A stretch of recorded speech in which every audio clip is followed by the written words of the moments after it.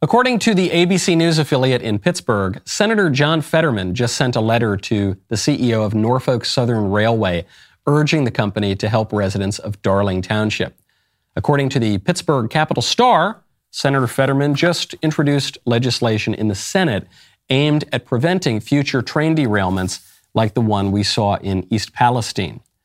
But in reality, Senator Fetterman did neither of those things, because for the past 2 weeks, he's been isolated in a psych ward, allegedly for depression, as he has struggled to recover from a major stroke. It is troubling that some staffer, one presumes, has appointed himself senator in Fetterman's place. It's even more troubling that the establishment media would publish this kind of propaganda, this absurd, without even so much as asking, how did Senator Fetterman do all those things from his hospital ward? But the most troubling thing of all is that a U.S. senator can fail to function, can remove himself from the government entirely. That a U.S. president, for that matter, can fail to function. And somehow, the presence or absence of those people has no effect on the way the government is run. I'm Michael Knowles. This is The Michael Knowles Show.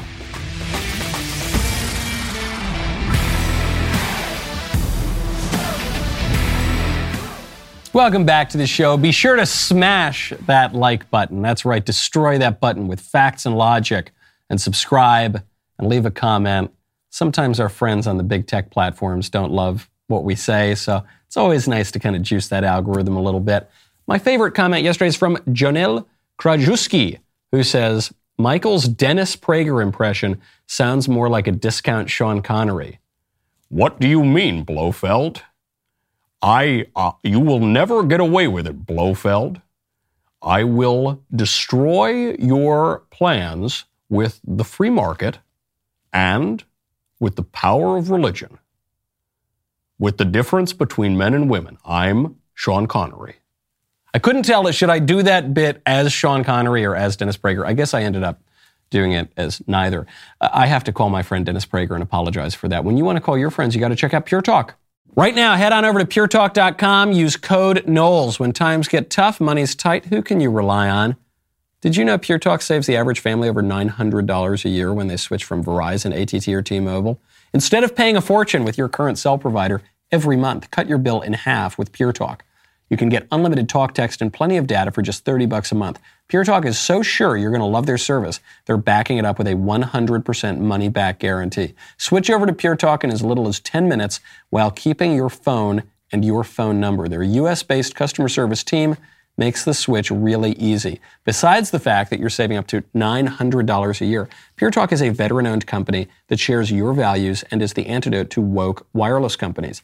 Your first month is guaranteed risk-free. Go to puretalk.com, enter promo code Knowles, K-N-O-W-L-E-S, to save 50% off your first month. That is puretalk.com, promo code Knowles, K-N-O-W-L-E-S. Pure Talk is simply smarter wireless. Doesn't seem to be a lot of Democratic oversight going on right now in Pennsylvania, or rather in the U.S. Senate, regarding the senator from Pennsylvania. Assuming John Fetterman is not actually doing anything from his hospital room, then who's introducing this legislation? If John Fetterman can't carry out the duties of a senator, and it's no knock on him, the guy should have been allowed to recuperate from his stroke, then he needs to resign. And we need a new senator. And the people of Pennsylvania ought to know that. People of the whole United States ought to know that.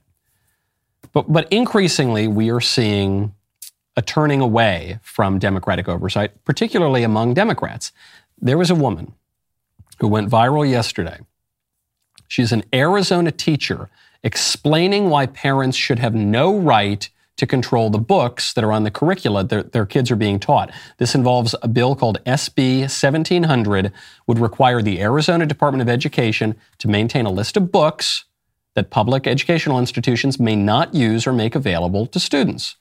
Now, before people start whining about book bans and book burning and we need to allow all books, you know that isn't true. First of all, the most important book in our whole civilization is currently banned in schools. You're not allowed to teach the Bible in schools, which is absurd.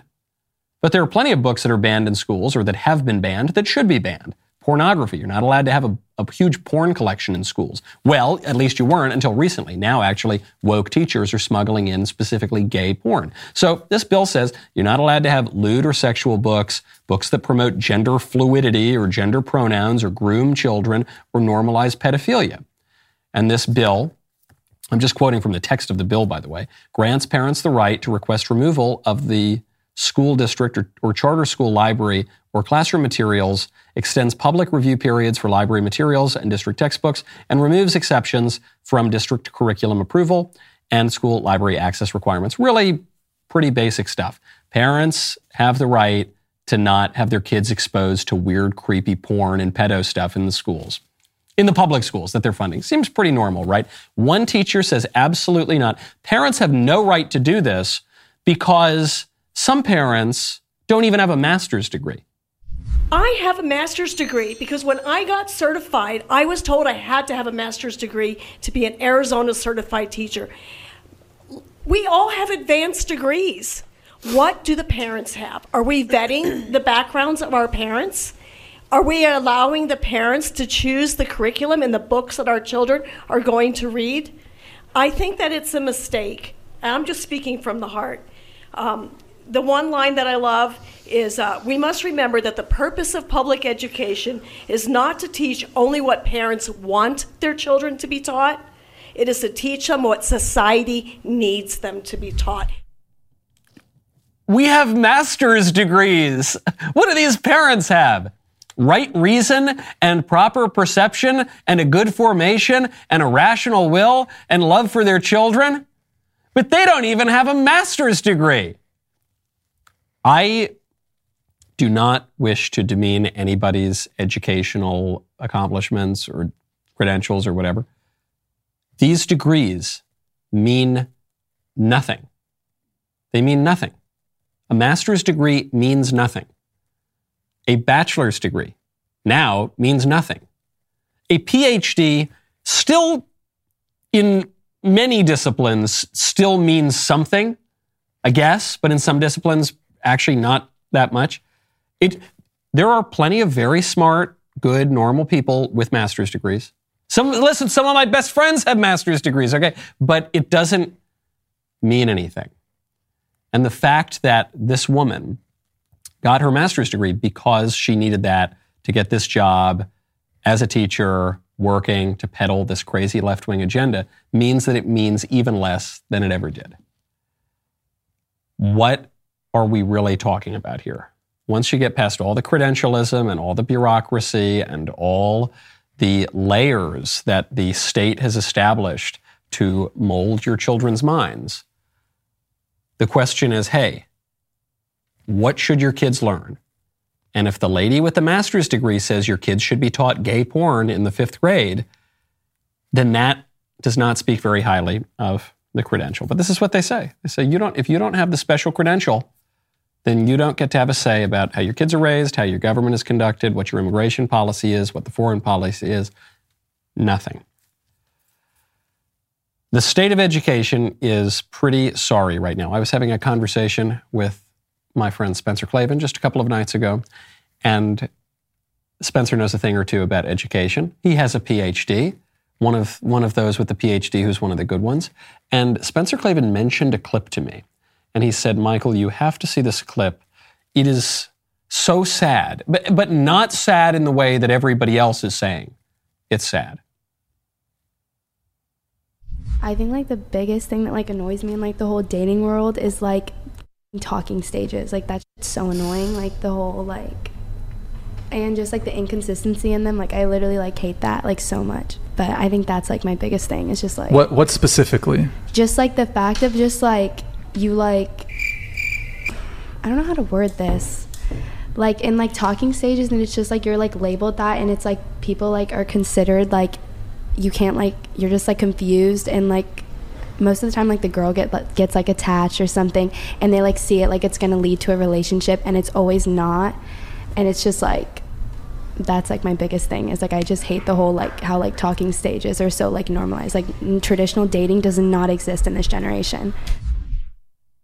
So the reason people think this is really sad at the first layer is because of what this young woman is describing, or at least attempting to describe, which is that women get used in this hookup culture, which now is referred to as talking stages.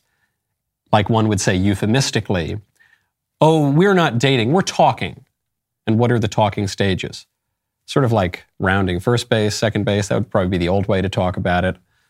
But now there's not even a sense that so-and-so is my girlfriend, so-and-so is my boyfriend. It's just, oh yeah, we're talking, we're doing this, we're doing that. You don't really know. There's no commitment here. And so she's lamenting this, and so that's sad. The somewhat deeper reason that people are saying that this is a very sad clip is because the woman is not the most articulate. So people are kind of making fun of the woman for speaking this way. I am not making fun of her. She seems like a perfectly nice girl. She's describing a serious problem, and she's doing it as best she can. And if she is a person under the age of 50 in America, then she has had probably a pretty crappy education, and that's not her fault if she's not totally articulate. The deepest reason, though, that I think this is a really sad clip is that one line there where she says, I don't know how to say this. I don't know how, and this woman is using the same 5 or 6 words for the whole clip. And she's struggling. There's something that she wants to express that she can't express because she doesn't know the words to use to express the thing that she is perceiving and feeling. That's what's so sad. And it's an issue that I talk about all the time. It's the point of my book, Speechless, Controlling Words, Controlling Minds, which is available. There we are. We have it. If you can't articulate a problem, you can't solve the problem.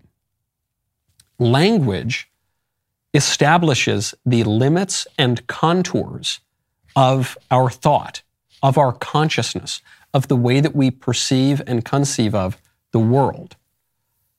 Not just what we think, but what we even can think. I'll give you a great example of this that I was thinking about just the other day in the Italian language. There is no word in Italian for privacy. When Italians talk about privacy, they just say la privacy. Abbiamo bisogno della privacy. They use the English word, which tells you a lot about the Italian culture. It tells you something serious about the Italian culture, which is that Italians don't value privacy in any way and never have. So if they're going to refer to this concept, they refer to it as a foreign concept and they use a foreign word. If your culture doesn't have a word for privacy, then your culture is not going to have privacy. The fact that the liberals control our language, they do their best to shape our language and make us use stupid pronouns and tell us we can't say all sorts of words. The reason they do this is not just because they're scolds. The reason they do this is not because they're neo-Puritans, not entirely at least. The reason they do this is because they know that if they take certain words out of our vocabulary and they twist the meaning of other words, it's going to completely warp the way that we view the world. We won't even be able to express our dissatisfaction and our objections to the things that they are doing. This liberalism in the air, it's like a pollutant just constantly all over the air. When you want to get pollutants out of your air, you've got to check out Rabbit Air. Head on over to rabbitair.com, say Michael Knowles sent you. I adore all of my sponsors. I adore them all. It's like children. I don't pick favorites. However, sometimes in some circumstances, some sponsors, much like certain children, can really show their mettle, can really be very convenient and helpful. And that would be Rabbit Air. When I am smoking a stogie, Rabbit Air's award-winning air purifiers are the top of the line. Some of the best in the industry. They've got advanced 6-stage filtration and deodorization that can reduce airborne particles, odors, and pollutants to keep your air clean and fresh. This air purifier is extremely customizable. It's got an interchangeable faceplate design, wall mount, floor stand, 4 custom filtration options for odor remover, cigars, toxin absorber, for VOCs, all of it. You can do it on your phone, smart sensing technology. It's just unbelievable. It's so good. You know how much I love stogies. I got it in my office right now. It is by far the best air filtration system I have ever used. It's not even close, especially if you love cigars. Visit rabbitair.com to speak to a Rabbit Air consultant. That is rabbitair.com. Don't forget to check out their Artists Series and Special Editions for more aesthetically pleasing product design. Make sure to tell them that Michael Knowles sent you. Speaking of the importance of symbols, My man over in El Salvador, Nayib Bukele, the president of El Salvador, has another great propaganda video out. We played earlier this week a propaganda video from the El Salvadoran president of all these MS-13 gangsters just being hauled around this giant prison like insects, looking so weak, so humiliated. Then there was an answer video to that. The kind of complementary video to that was the president addressing the army troops who have rounded up all these gangsters. And it was bright and it was inspiring and he was talking about God and it was great. Now we've got another propaganda video. It's a propaganda video of the president sending these gangster prisoners to go destroy tombstones that have MS-13 symbols on them. I love this video. You see their MS right there on a tombstone, and you'll see, too, the symbolism of Santa Muerte, all this occult, demonic, downright satanic symbolism, which has always been associated with MS-13. MS-13 has a deeply satanic element to it. And so what does the president do? He not only destroys their monuments, these occult, criminal, gangster, satanic monuments, he has the gangsters do it themselves. He forces them to do this. Is this authoritarian? I guess, as I've said before, I don't really know what that word means. As far as I can tell, the word authoritarian is just the word to describe one's political opponents. Whenever we do something in politics, that's good, that's wonderful, that's very liberal, that's great. But when our opponents do something in politics, that's always authoritarian. So sure, call it authoritarian. This is my kind of authority, baby, because the president in El Salvador is the legitimate civil authority. He inherited this massive problem where there was a rival power. The rival power to the duly elected government is the gangsters, these absolute devils who rape, kill, pillage, and burn. And so what does the president do? He says, we're going to get rid of their power. And not only are we going to round them up, and not only are we going to cut off their commerce, we're going to humiliate them, and we're going to destroy their symbols and their gravestones. We are going to desecrate everything about these people because there's nothing sacred about what they're doing. Everything they do is sacrilegious, in fact. Really important. And the squishes don't quite get this. The squishes are the kinds who will say, oh, who cares? Whether you call a man he or she, who cares? Let's talk about something important, like taxes. Come on, let's talk about something that really matters, like the deficit or whatever. Who cares if we call a man he or she? Well, the libs care. That's why they spend so much time focusing on it. And they care because symbols matter. Symbols might be the most important thing in politics because symbols are how we communicate with one another. Symbols are what binds a community together. If someone comes in and controls all the symbols, changes all the symbols to better jibe with their political program, then they're going to control the political order. So Bukele knows it's not enough to just round up the physical criminals. You've got to change the symbols too, and that changes the meaning of our political communities. Hershey's showed this just yesterday. Hershey showed this with the Her for She campaign. The Her for She campaign was for International Women's Day, and what Hershey did was they went all feminist, but there was a twist on it. They went feminist and then cast a man dressed as a woman in the role of the woman for International Women's Day. My name is Faye Johnstone. I'm the executive director of Wisdom to Action. We can create a world where everyone is able to live in public space as their honest and authentic selves. See the woman changing how we see the future at Hershey's Canada.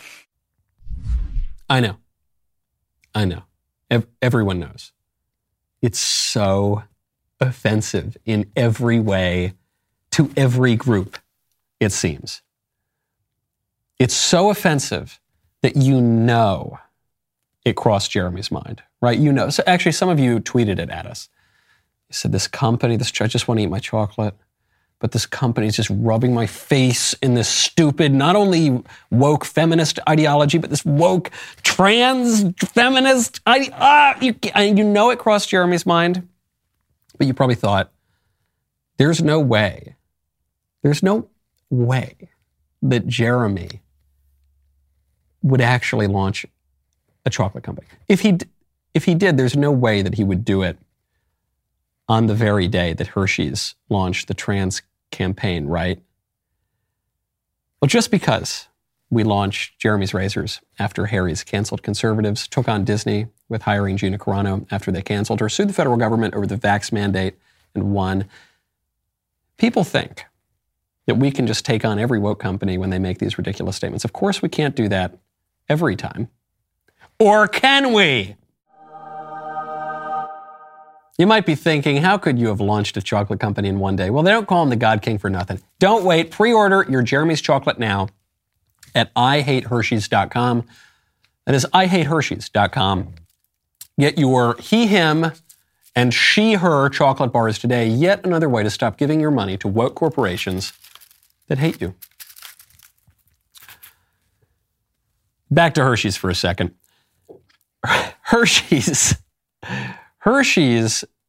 made an error here, I think, and irritated a lot of the customers.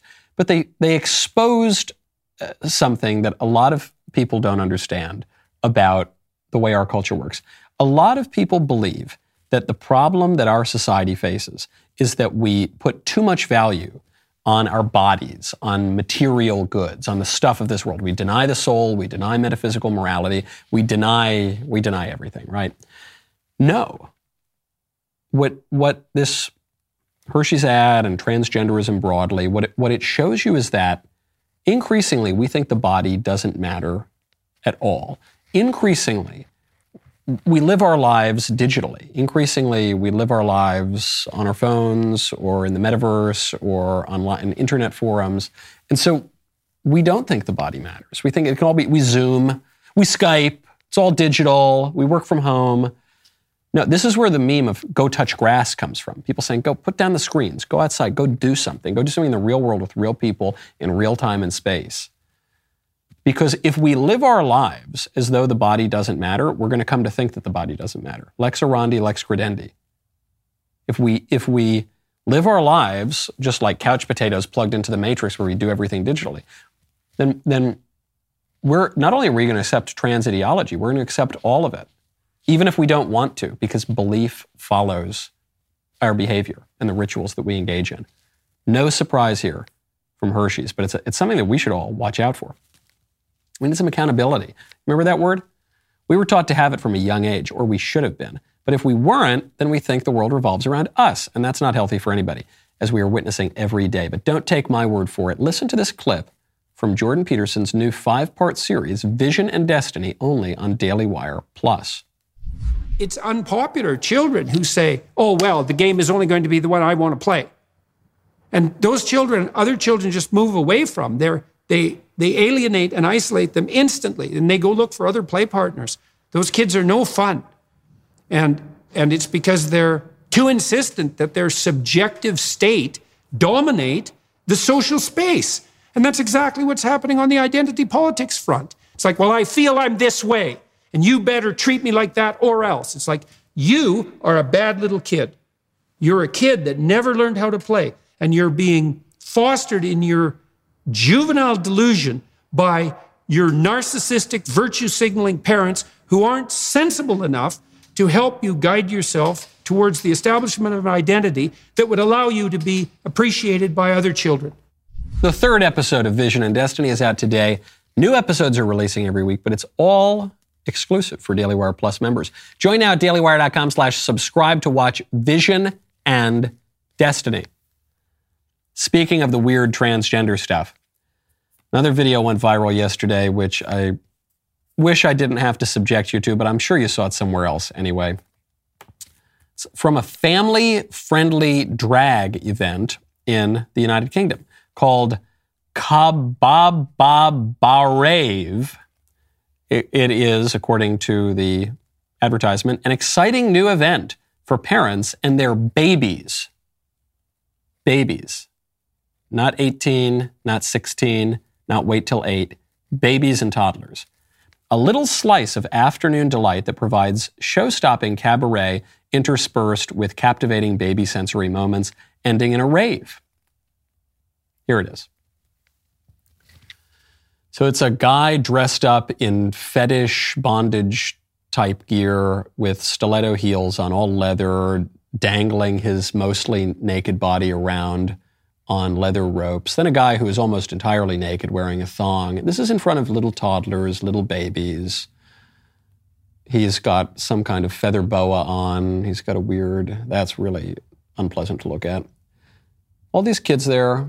There's a little toddler crawling up, another one of these people, another one of these perverts just sort of dancing around. And the parents there too.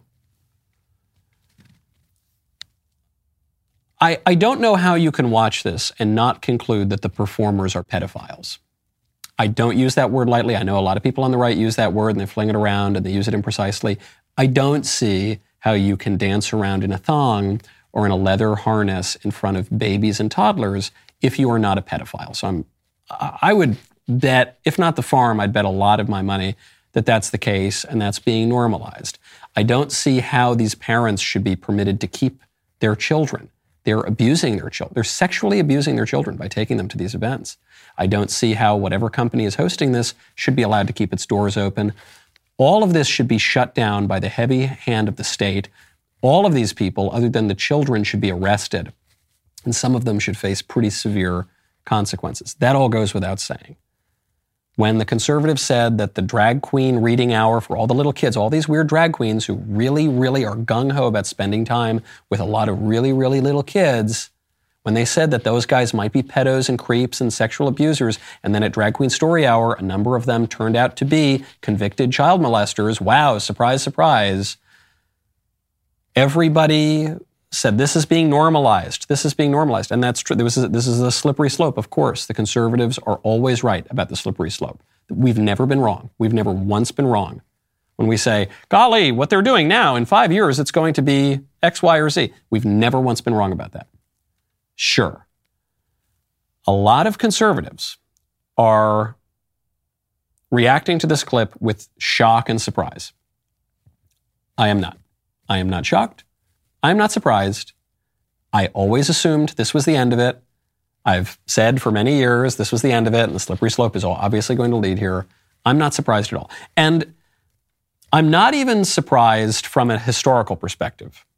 You know, think how far we've fallen. Back in the good old days, we never would have had these perverts doing weird sex stuff with kids. But now, because of this modern era, now this is the first time ever that perverts have done weird sex stuff with and to kids. No. Not at all. I'm not shocked by that either. It is not shocking when perverts do weird sex stuff in front of and for and to and with and from and around kids. That's not what's shocking. What's shocking is when they don't. That's the exception. When they don't, that's the nice, happy break from the rule. All sorts of pagan cultures and backward societies around the world have done all sorts of creepy sex stuff with each other, with adults, with kids. They've practiced human sacrifice. They've practiced cannibalism. They've done all sorts of crazy stuff. That's the rule for humanity. The exception, the happy break from that, is what we call civilization, specifically Western or Christian civilization, which said, no, not going to do that stuff anymore. You're not going to kill people and sacrifice them to the gods. You're not going to do your weird, creepy sexual occult rituals. You're not going to do your weird demon performances where you pretend to be not only the other sex, but even these mythical creatures and dress up with horns on your head and all this. You're not, no, none of that. That's gone. Sorry, no more. And if you do that, we're going to punish you because that is not good. If you do that because you have this deep feeling that you're the opposite sex, we're going to get you the psychological help you need. If you start doing creepy, weird stuff with kids, and we're going to punish you for that. Make sure you don't do that again. That's what and now that's weakening. And as Christian civilization has declined, as the role of Christianity and our Western traditions has declined in our society, what have we seen a rise in? We've seen a rise in abortion. which is child sacrifice. There is no difference between what those ancient, backward pagan people did and what we do. Our society slaughters children on the altar of our false gods. Today, we call it career or money. In some cases, they call it Satan overtly. Witchcraft covens and all the rest of it. But often we use secular terms to describe, it's just the same thing. All the weird gender-bendy stuff, totally pagan. All of the bizarre sexual rituals, totally pagan. No difference. People who complained about Christianity, oh, it's repressive, oh, it's patriarchal, oh, it's, I don't know, whatever people say. Even if you're not a Christian yourself, you're going to miss Christian civilization if it's gone, if it's ever gone. I like to think it won't be gone. Christianity will never be gone. But Christian civilization very likely will pass, at least for some period of time. And you are going to miss it when it is gone, I promise you. You know, speaking of the weird sex stuff, I've got to get to, there's just one story I want to get to before the mailbag, which is a guy, his name is Julio Cesar Bermejo. He's a Peruvian man, 26-year-old, who owns a mummy. He's got this 800-year-old mummy, and he keeps the mummy in a food delivery bag, and he calls the mummy his spiritual girlfriend and says the mummy's name is Juanita. And he was in for a big surprise. He was discovered having a picnic with his mummy, the mummy with whom he sleeps every night, takes care of the mummy. He says, it sleeps in my bedroom with me. There's my bed, the TV's set next to it. There's Juanita. I take care of it. It's like, if you'll pardon the expression, as if it were my spiritual girlfriend. And so he was in for a big surprise because the authorities took the mummy when they found it, and they did an analysis of it, and it turns out Juanita was more likely Juan. It's a male mummy. I don't know if this is causing any psychological trauma for Julio Cesar Bermejo. I assume he's got other psychological problems here. The question I have for all the people who object to the social and cultural conservatives, obviously the libs, but even the squishes on the right, even the people who say, "Oh, live and let live. Who cares? Don't yuck my yum. If it doesn't hurt anybody, if it's just consenting adults, who cares?" Why is this against the law? If that's your perspective, and if you're saying that when we try to legislate morality and legislate views of the good, the true, and the beautiful, and that's terrible and authoritarian and anti-American and wrong in every way, then why should this be against the law to sleep with an 800-year-old mummy every night and take out the mummy and call the mummy your spiritual girlfriend? Why can't Julio Cesar Bermejo keep his mummy boyfriend, if that's your view? The conservatives have an answer to that, which is that it's wrong and disordered and creepy and weird, and he needs to be normal and needs to get some help. And the law has to say, no, no mummy boyfriend for you, Julio. You can't do that. No, you need a human boyfriend or girlfriend if you're going to have one at all. But what about the libs and the squishes and the you do you as long as it doesn't hurt anybody else? It's a bag of bones. It's 800 years old. And especially if you think that the human soul is imaginary and there's no God and there's no heaven, then who cares? It's just a bag of bones. Why? What's wrong with it? What's wrong with the mummy boyfriend? We finally arrived at my favorite time of the week. This mailbag is sponsored by Pure Talk. Go to puretalk.com, select a plan, enter code Knowles, K-N-O-W-L-E-S, to get 50% off your first month. Take it away with the voice mailbag. Good morning, Mr. Knowles. I'm reaching out for your advice on a topic involving my best friend of 20 plus years. He recently was trying to cheat on his wife with my mother, of all people. He was sending her lewd messages, saying things like, nobody has to know, obviously meaning me. I know he and his wife have gone through a lot. She said postpartum depression. I know they haven't gotten along very well lately. I think a lot of that's what drove him to this. I'm not making excuses, but I'm trying to give you as much as I can here. As a Christian man, I feel like as a friend I should help him through this dark time in his life with his marriage, but at the same time, I don't want to talk to him. I certainly don't want to see him, and I'm just wondering, as a man of God, what do you feel like my responsibility here should be? Thank you so much. God bless. When you started out asking that question, I assumed it was a troll, and But you sound sincere, so maybe this actually is happening. I guess what I would do is maybe send him a text. You're right, I don't think I'd want to go have a beer with him. I don't think I would want to even talk on the phone with him. Maybe send him a text, though, and say, hey, man, you should not cheat on your wife, and you certainly shouldn't sleep with my mother or proposition her at all.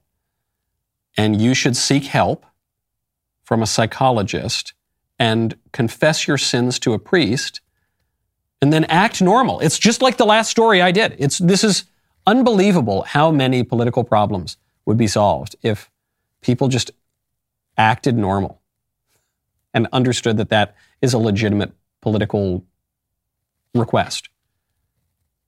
Especially on the right, because the right denies norms and standards.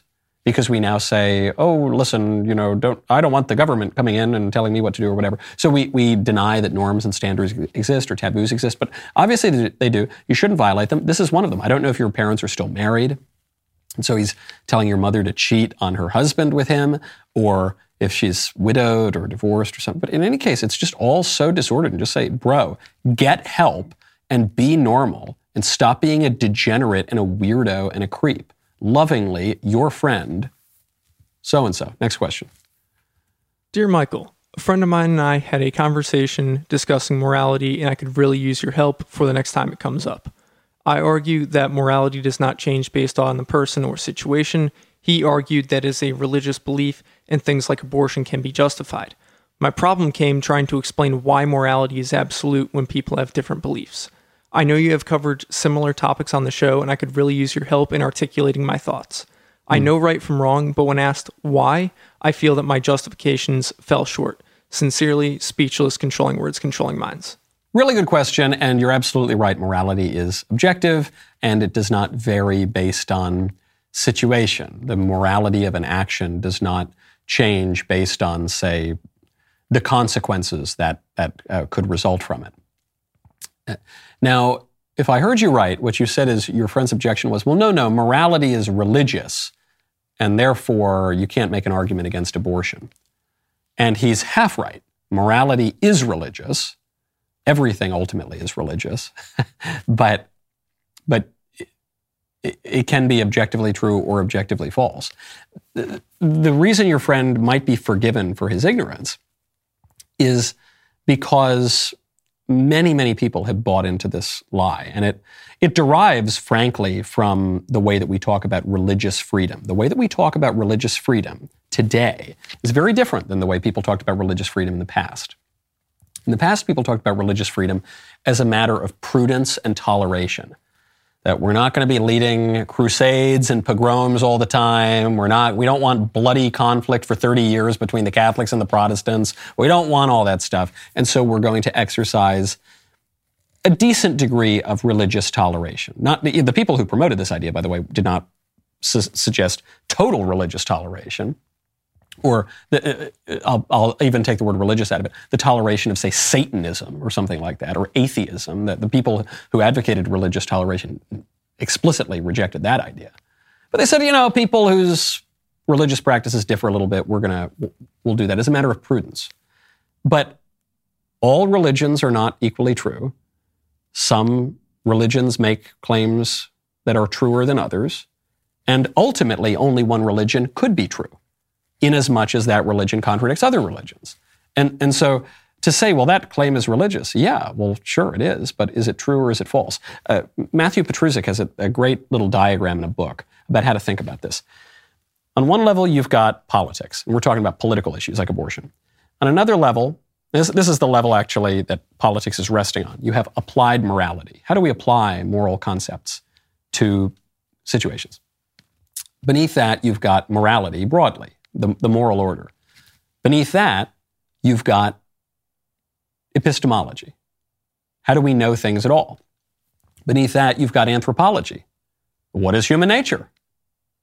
Who are we, knowing creatures? Beneath that, you've got ontology. What does it mean to be? And beneath that, you've got theology, which is ultimately what it all comes down to. What is?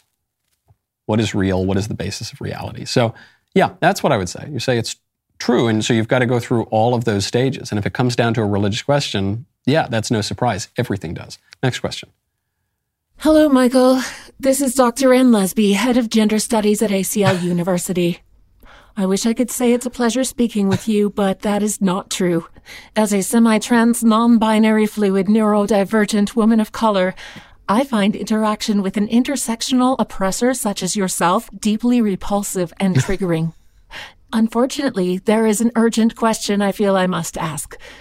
Several days ago, Ari Drennan, the LGBTQWIIAAN BKPPS2+ program director at Media Matters, publicly exposed your unspeakably horrific plan to genocide trans people by denying them access to things like gender-affirming care, vaginoplasty, and women's bathrooms. In response to Ms. Drennan, you launched a vicious gaslighting social media attack on her, denying your own genocidal statements, falsely referring to her as your publicist, and inciting your rage mob of multiphobic fascist followers to engage in malicious mockery of Ms. Drennan for hours on end. But this was not enough, was it, Michael? You then issued a public invitation for Ari to debate you on your own show. So this is my question. How in good conscience, assuming you have one, can you expect a victim of threatened genocide, violent verbal assault, and rampant misgendering to appear with you on your program? I await your reply.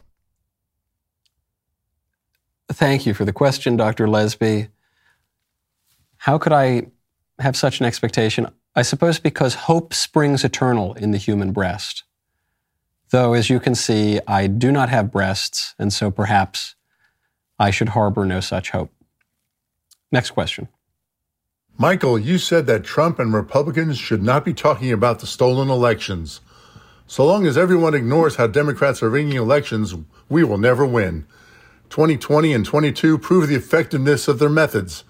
No party in history wins 51% of the vote when 75% of the country is against their policies. Provisional ballots cast without ID deliberately mixed in with legitimate ballots used to be their best method of fraud through multiple voting days.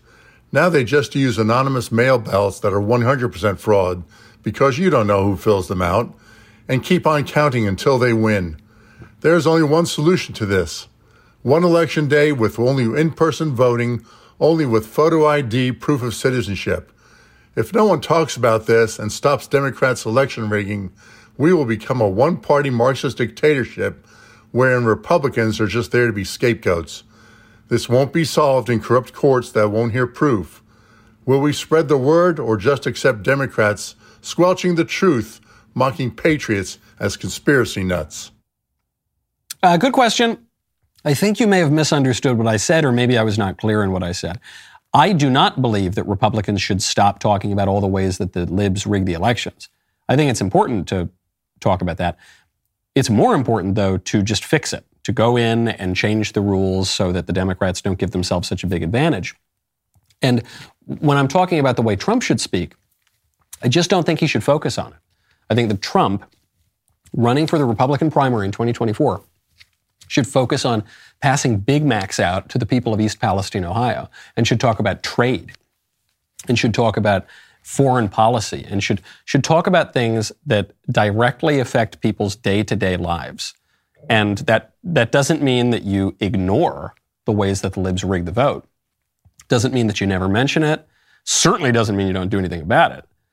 It just, in terms of what people want to hear, in terms of, I think, what will help Donald Trump win the Republican nomination, as he wants to do, and then win a general election, I think he's going to get a lot more support if he focuses on the way that the Biden administration is allowing a town in Ohio to be poisoned without doing anything about it, and talks more about the disastrous foreign policy and the open border and the complete offshoring of American manufacturing and all the rest of it. I think that's going to be more compelling to people than going back and complaining about all the ways that the libs rigged the election. No matter how much or how little the libs rigged the election, I just think that message is not going to resonate quite as well. And this is coming from me, who I am as persuaded as one can be of all sorts of shenanigans in 2020. The rest of the show continues now. You don't want to miss it. Become a member and use code Knowles, KNWLES at checkout for 2 months free on all annual plans.